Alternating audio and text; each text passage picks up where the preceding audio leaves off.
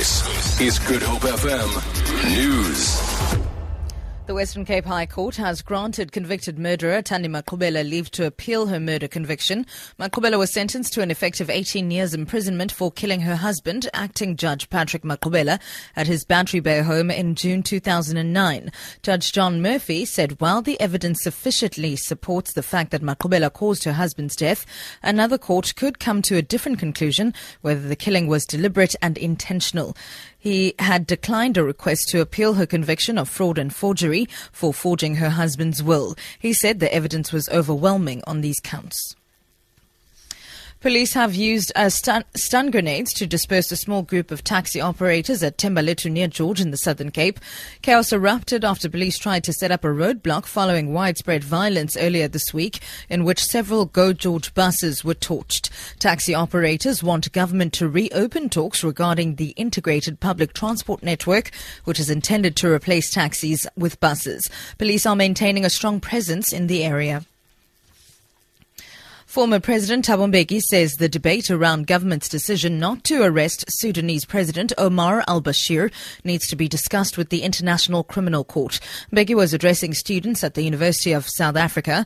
Last week, government said it would appeal a High Court judgment that ordered it to arrest Bashir, who's wanted by the ICC, while he was in South Africa for an AU meeting in June. Mbeki says African leaders need to take such concerns to the ICC. Where you have the population of Sudan saying, we need this man in order to end the wars that are going on, and then you say somebody else comes and say, I need to arrest that person. So this thing needs to be discussed between the African continent and the International Criminal Court, so that if it's necessary to amend whatever is in the Rome Statute, it's necessary to do that.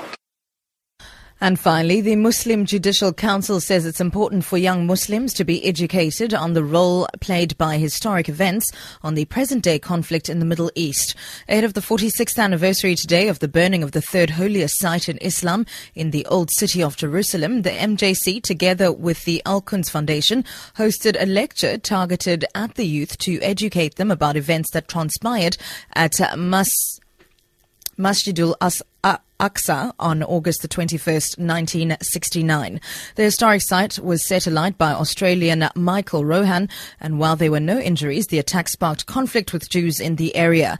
President of the Muslim Judicial Council, Maulana Hendricks. We have gathered a number of schools that responded to our invitation with the purpose of educating the younger generation with the proper facts, and not just based on emotion, to clearly put to them the perspective of the bombing of the Holy Mosque of Al-Aqsa, as well as how the Zionists continue to keep its hold on the sacred places.